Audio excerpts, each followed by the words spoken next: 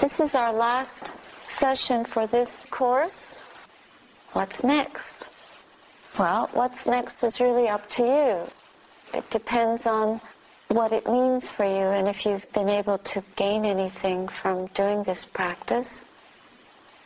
It's a worthwhile thing to try to bring the practice into daily life in a lively and dynamic fashion so that you're not relying on coming here. Otherwise, you don't really get the benefit of more mindfulness and awareness, more consciousness, so that you can bring a sense of care and focus and attention that supports deepening in wisdom. Most of the practice that we've done has been how to sit, how to breathe, how to focus, how to bring up awareness, how to be observant of what is going on in our consciousness. So what's the relationship between all that and what we do on the outside? In particular, what is our ethical or moral responsibility?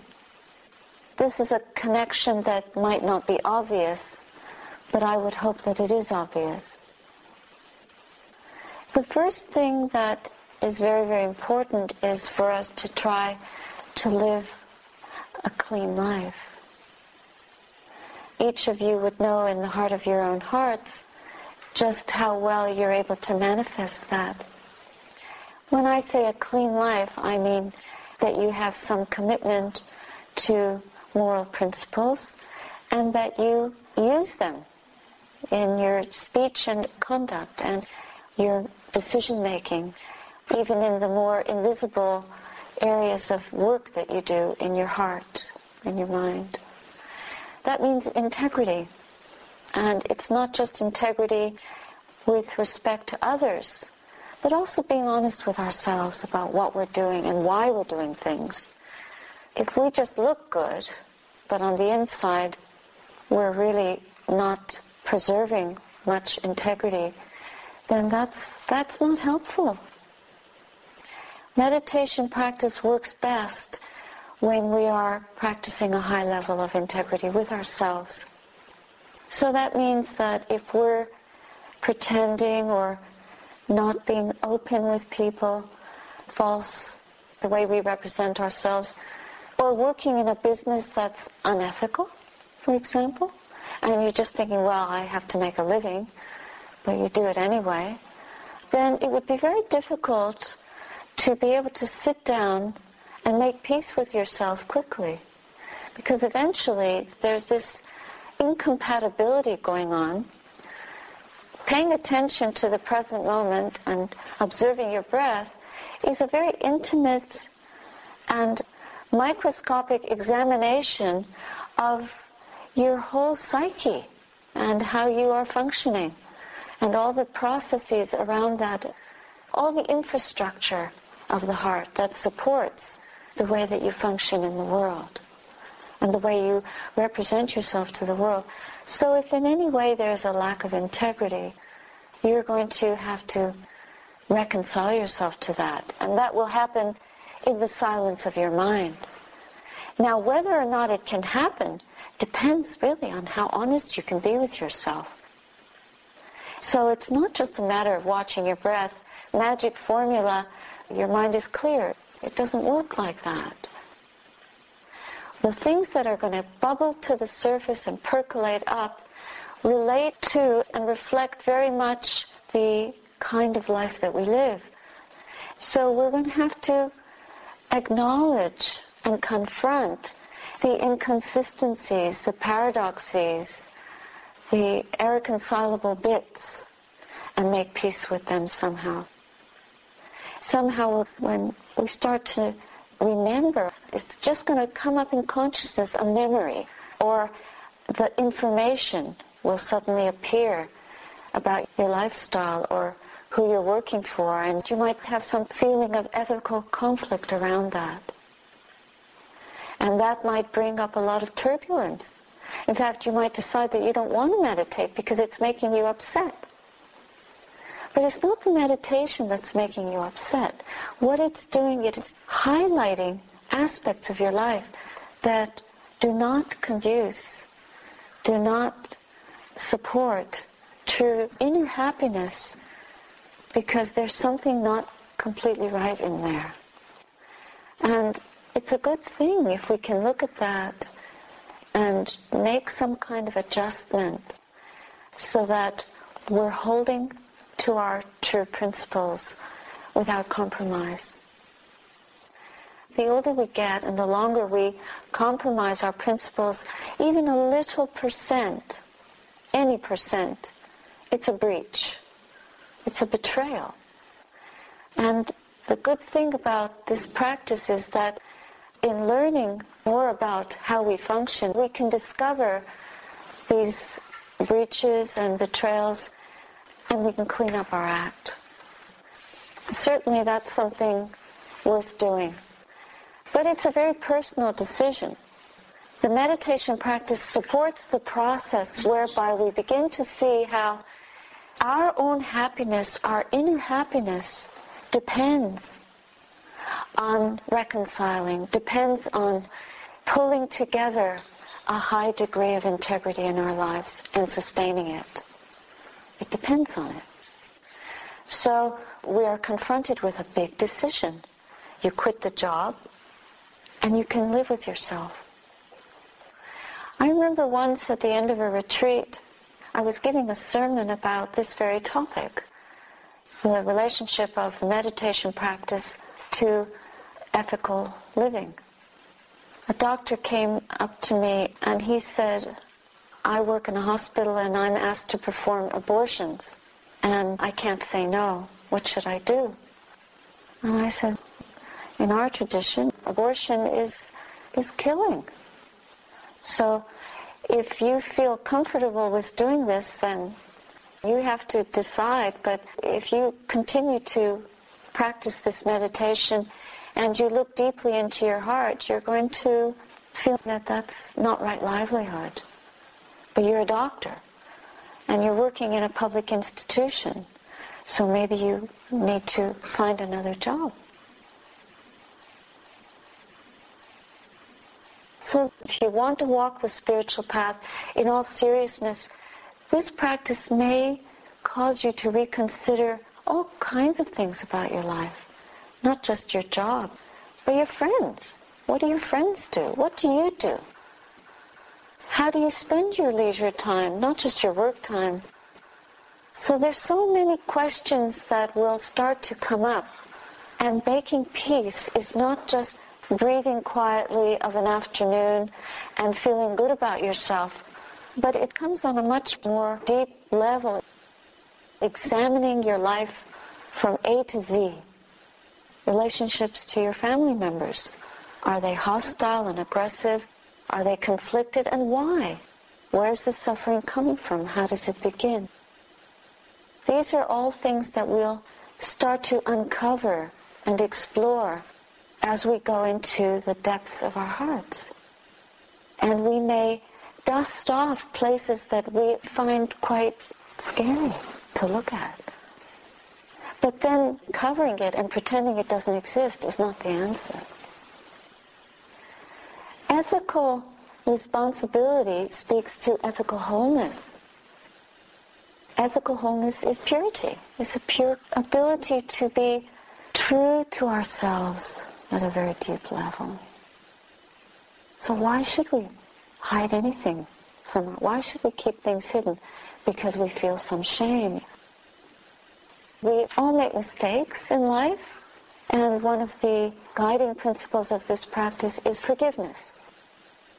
So it's not trying to hide mistakes and pretend they never happened, but to acknowledge that I did this and I don't feel good about it, and then to make some commitment once we discover that, and we can be honest enough to look at it, examine it, and make peace with it, then that's not enough. Then our moral responsibility then is to commit not to repeat that again. That's very, very important. And if we can do that, then that can be supported by this kind of spiritual practice, and this kind of commitment will also support our spiritual practice. They're very compatible and interdependent. So there's a deep connection there. Nothing should escape our perusal or our scrutiny. We have to be meticulous and we have to be scrupulous, very scrupulous.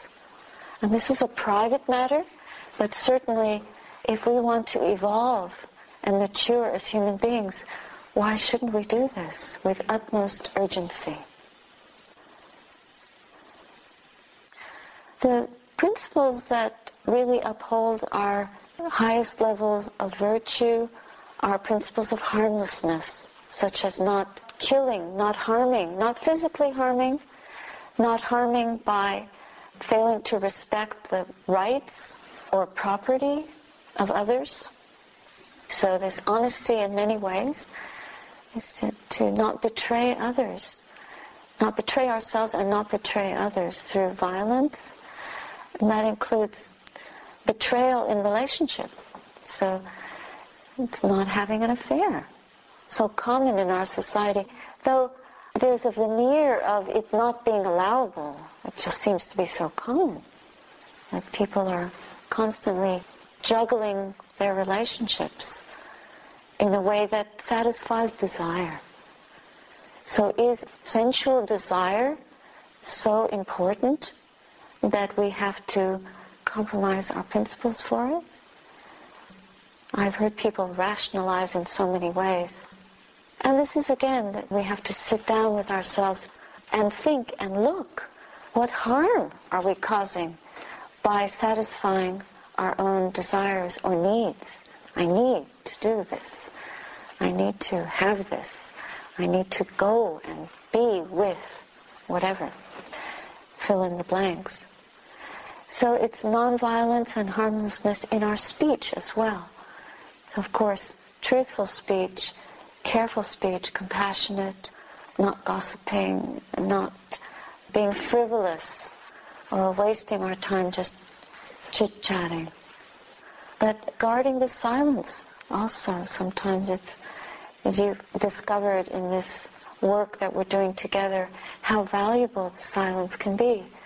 But sometimes we fill up the silent spaces because we feel nervous or because we're so used to being busy and you can't bear to just sit quietly together. If you're not nervous, the other person is, so you start talking to cover up their nervousness, to try to comfort them. It's a comfort world.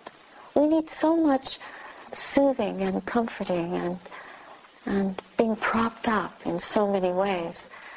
But is it really what we need? Maybe introducing more silence into our daily lives. You might not call it meditation, just being still, just stopping. Stopping the mouth, stopping the mind. We're trying to stop the mind here so that we can learn to stop in many other ways. But never to stop our ethical intention and carry it through. That we should never stop that. Again, doing good or acting from purity of mind and heart is not just doing what you think is right or doing what looks right, but our motivation is very important. And that's something that awareness can help us understand more and more. As we sharpen our awareness of how decisions get formed in our lives, then we will be able to act and speak and even think more pure thoughts, more kind thoughts, more wholesome thoughts towards each other and towards ourselves. Like, instead of beating yourself up, I'm not good enough, look what a mess my life is in, how am I ever going to be whole, ethically whole? Then instead of doing that, by being aware, we learn not to believe in those tapes and to press the off button as fast as the mind keeps throwing up the negative thoughts. Just keep pressing off. Stop the tape and change the tape to kindness and forgiveness and compassion. Now you can do things differently with awareness and mindfulness, with faith in your ability to change by emptying out the rubbish of the mind. Then we, moment by moment, commit ourselves to a new ethic, And that new ethic we can keep. Just keep it for 1 minute. But 1 minute at a time leads to 5 minutes, leads to an hour. And that's the basis of your whole day. If you start your day with an hour of intentional ethical considerations, then your whole day will be spent on a different note. If you can do that for a whole day, you can do it for a week. If you can do it for a week, you can do it for your life. Because we learn step by step. It's like when you have surgery or an accident and you've been bedridden for a while, then you can't just jump out of bed and walk. You have to learn it all over again. Having maybe a little bit of a weak place that needs strengthening. It's the same thing. It's like using a muscle that somehow got shoved backstage. You forgot you even had it.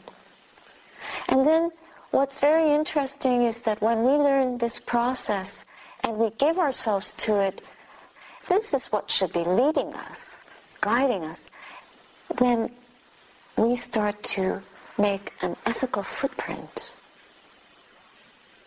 That's much more important than your carbon footprint. In fact, if our carbon footprint was an ethical footprint, it would be wonderful. So conscientiousness with the environment, that's social responsibility, and it's based on ethical strength. Now, doing this in daily life means that when you come to sit, you're going to be so much more at ease with yourself. You won't be operating from just greed, hatred, and delusion, which is what we usually operate from.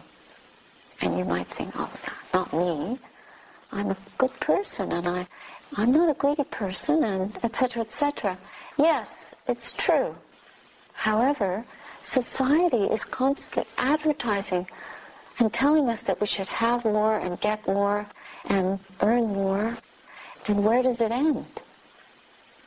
So we might think that we're not greedy, but in fact, we are unconsciously living by greed. We're acting on greed quite a lot because we believe all these messages, and we are looking for a better house, a better computer. But that's only normal. You might, of course, rationalize that everyone is doing it. Does that make it right? That's our predicament now. Everyone is doing it, and this is how our norms get whittled away. When we have a powerful ethical footprint in our life, and we sit down to meditate, our ability to calm stress and be serene and penetrate into the depths of the heart will be strengthened. We won't have hidden things to dig out, wreckage to haul out of the attic, the wreckage of something from our life, and put back together and dust off, because we'll be so whole inside. So you see how these two processes, these two journeys are really one journey. And the two parts of that one journey getting sewed together little by little. It's like you think that you know the palm of your hand, but you don't know the back of it. And once you know the back of it, you know, it's like just knowing yourself completely. Both sides, every bit, every part. That means also we have to face our addictions. We might not be addicted to illegal drugs, but we might be addicted to legal drugs. Or we might be addicted to food substances or TV or shopping. So many things that we can be addicted to. I'm just trying to fill in some of the colors on the canvas of our life. We might be critical of people who are junkies, but we're chocolate junkies or coffee junkies ourselves, whatever it is. Just to be conscious of that and to understand the intentions that lead us there the lack of awareness about that whole process. And how by sitting in the silence and practicing conscious attention to the present moment, we can begin to study how intention arises in the mind and reformulate right there so that we can not be the slave to these habits.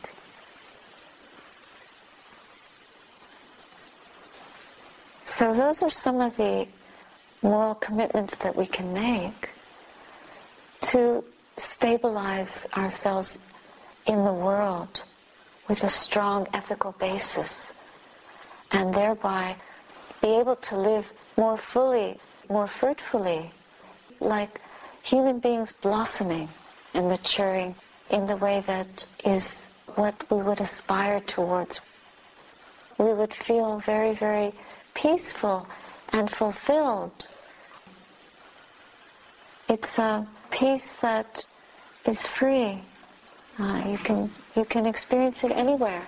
And this peace is a quality that when you are able to see someone at hospice or work with a patient, drive them somewhere, and you approach them with this kind of radiant feeling in your heart, it's the most wonderful gift. You will never feel thrown off balance by whatever predicament arises in caring for them or ministering to their needs or having to speak and address their family members, because you will be able to come back to this peaceful space and work from there. And what a blessing. And it's contagious. But you might wonder how you can reestablish it in the busyness of life. How? Practice. Just by doing it over and over again and learning that route back to the present moment, how to return there quickly.